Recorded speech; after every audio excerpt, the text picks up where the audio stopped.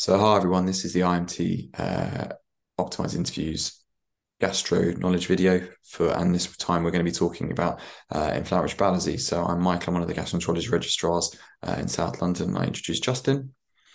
So I'm Justin. I'm one of the IMT ones based in Liverpool. So, we're going to provide a kind of a brief overview of inflammatory bowel disease, what may come up if you were to have it in interview sessions, but also how to kind of manage it at the kind of initial level when you see it in hospital. So, without that, with no more chat from me, I will hand over to Justin. Brilliant. Thanks a lot, Mike. So yeah, we're going to be chatting about IBD today. So just to give you a bit of a primer and a background to it all, broadly speaking, in IBD, it's commonly split into two sort of phenotypical types of IBD. One is ulcerative colitis, and the other one is Crohn's. So they differ in a couple of ways. Anatomically, ulcerative colitis, tends to start in the rectum and extends towards the large intestine, whereas Crohn's usually starts in the terminal ileum, and it can have sort of this patchy involvement throughout the intestine. So anatomically, there's some variation there, but also histologically as well. That's one way to differentiate between the two. So in UC, you get submucosal inflammation, whereas in Crohn's, you get a bit more of a transmural type inflammation. And I think broadly speaking, these are the sort of two subsets of inflammatory bowel disease. Anything here, Mike? Yeah, I mean, I think it's right. There are, it can be difficult sometimes for even consultants to work out which one's which when you first meet people and investigate them. But yeah, no, you're right. So ulcerative colitis is just the large colon, and it's submucosal, as you said, and Crohn's can be any part of the gastrointestinal tract, so mouth, stomach, anywhere, small bowel, large bowel. And it, as you said, it's transmural, so you can get some of the kind of nastier complications from that. So things like strictures, fistulae, abscesses formation, particularly perianally, and all of those can develop because of the transmural nature of the inflammation. But yeah, no, I think that's a good kind of snapshot overview of it. Great. So I'm just going to move on to assessment. So you're in an IMT scenario. They'll usually give you a history of a flare up of either UC or Crohn's, and they'll usually make it quite clear in history if that's the station they're going for, that this person will already have background history of inflammatory bowel disease. So they won't send you on a sort of wild investigative goose hunt. They just want to see, you've got this person here who's got IBD. How are you going to manage? I am just going to talk you through some of the history points. So with IBD, probably the most common presenting symptom is, altered bowel habits. So most commonly diarrhea with blood uh, and crampy abdominal pain. So important to ask about these two things. But equally importantly, that with IBD, you can get a lot of systemic involvement as well. So asking about things like fever, weight loss, malaise, anorexia, and as Mike mentioned, you get a lot of extraintestinal manifestations as well. So you've got mouth, eyes, skin, joint involvement. So you can quickly touch on these points as well. Smoking history, is relevant in this scenario.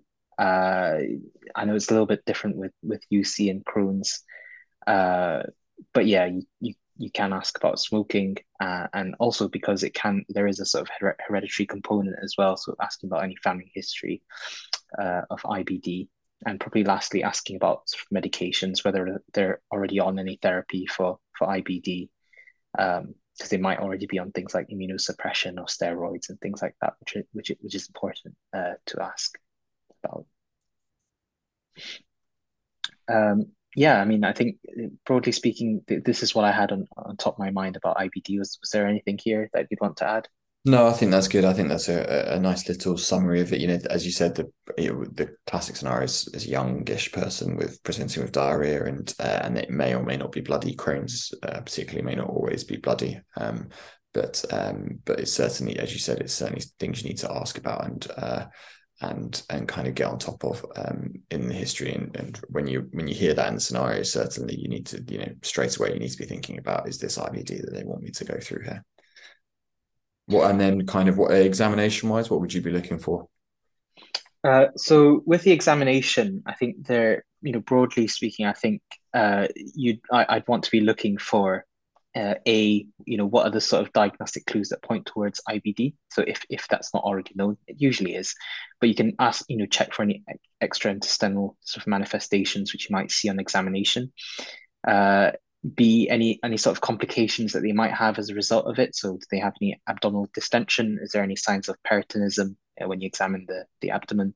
And C, also important whilst you're examining a patient to determine, what's their sort of hemodynamic status, because they can be sort of quite acutely unwell with these sort of IBD flare-ups. So important because they will be sick in the interview scenario. So always important to mention that. So if you haven't already asked, you'd want to know what the vital signs are because that gives you an idea of how hemodynamically stable or unstable they are.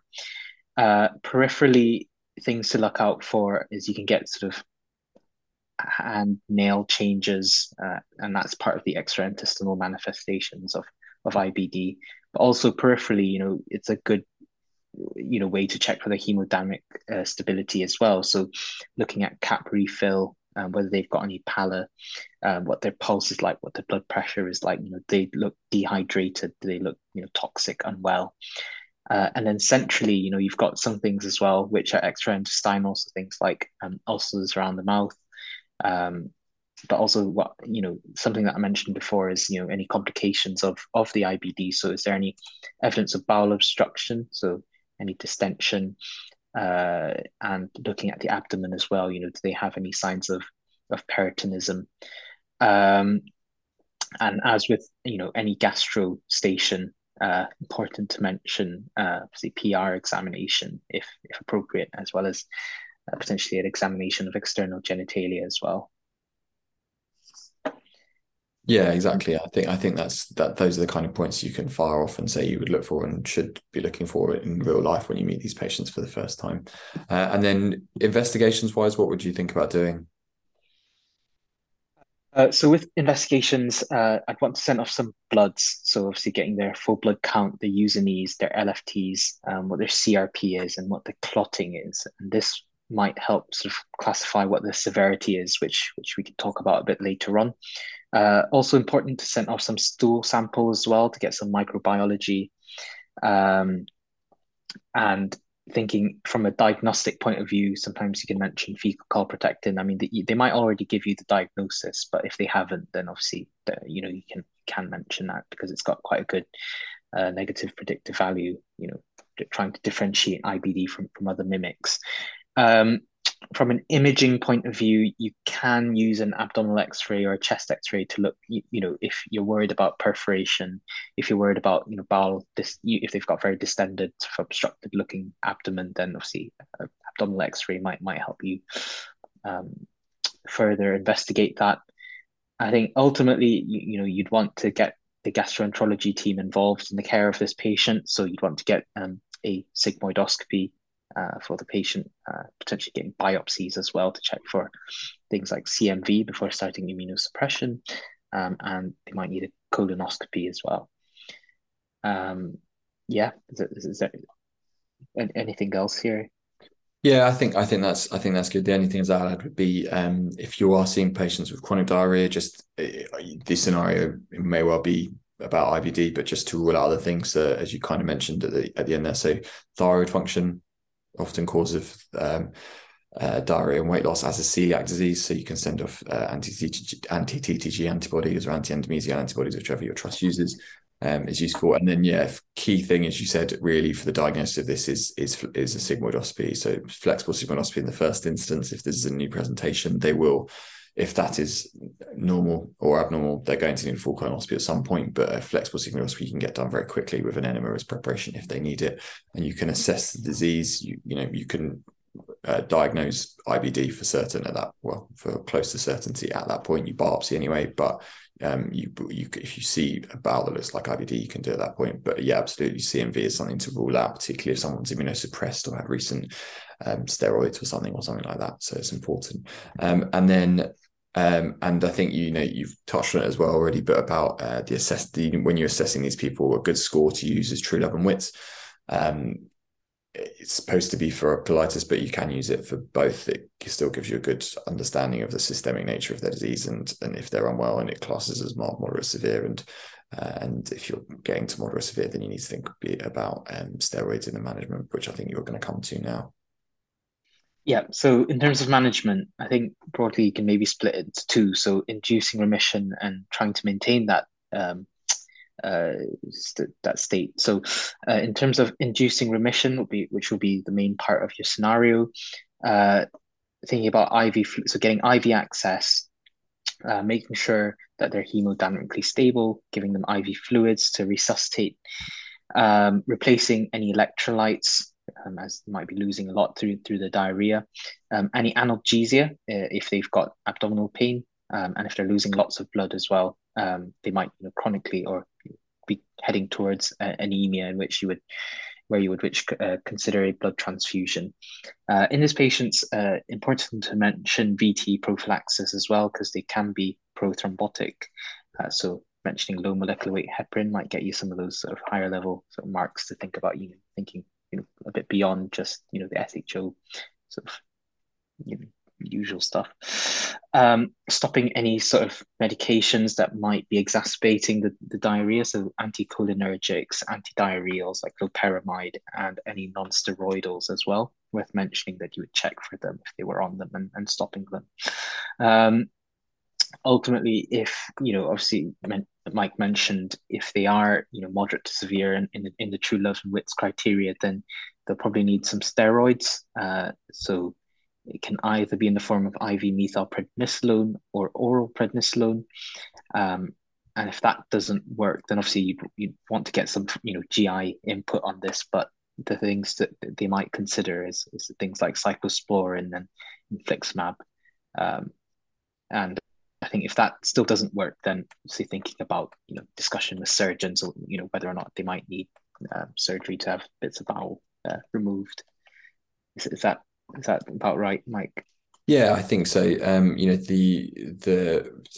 molecular weight heparin is a very good point. These patients have inflammation. Their CRP may or may not be elevated, but they are by definition inflamed, and that puts you at risk of clot. So even if they are having blood with every motion, they need heparin. And that should be managed. You can also think about blood transfusions is a good point if they're significantly anemic and symptomatic, but iron replacement as well. We tend to use IV iron because oral iron can often deteriorate bowel function, but IV iron, when they're not in a acute infection, can be useful. And then, steroids is often used as acute severe ulcerative colitis. Hydrocortisone, methylprednisolone, or prednisolone can be used. There's other newer brands available as well, like budesonide, which supposedly has less side effects, but that's probably a bit too kind of higher point. And then and the other thing that can be used for less severe cases, particularly for ulcerative colitis, not for Crohn's, you can use 5-ASAs, so mesalazine.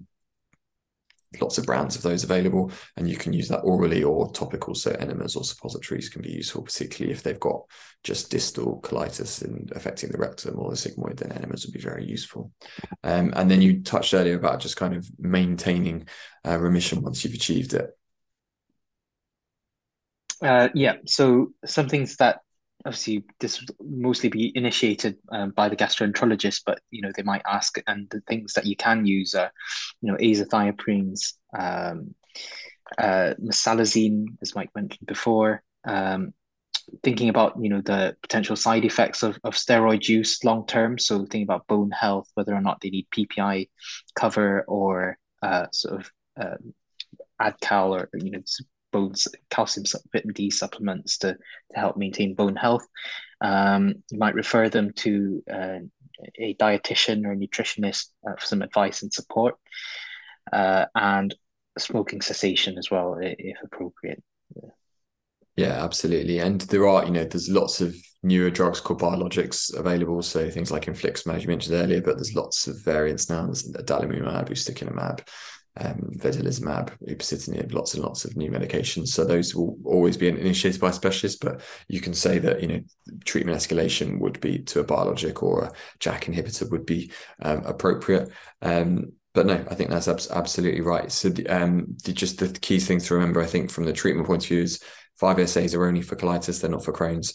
And if they're severe, then steroids. And as you mentioned, kind of if the steroids are not working within 48 hours or so, you need to think about escalating to something like cyclosporine and infliximab. But at that point, then you need to be really speaking to the surgeons about getting them involved early and having good, clear discussions about it. And if they're that unwell, then you need kind of regular, either daily or alternate daily abdo x-rays, because you want to look out for signs of obstruction or toxic megacolon, which can develop in these patients because they do get surgical complications with it. Great. Thank you very much.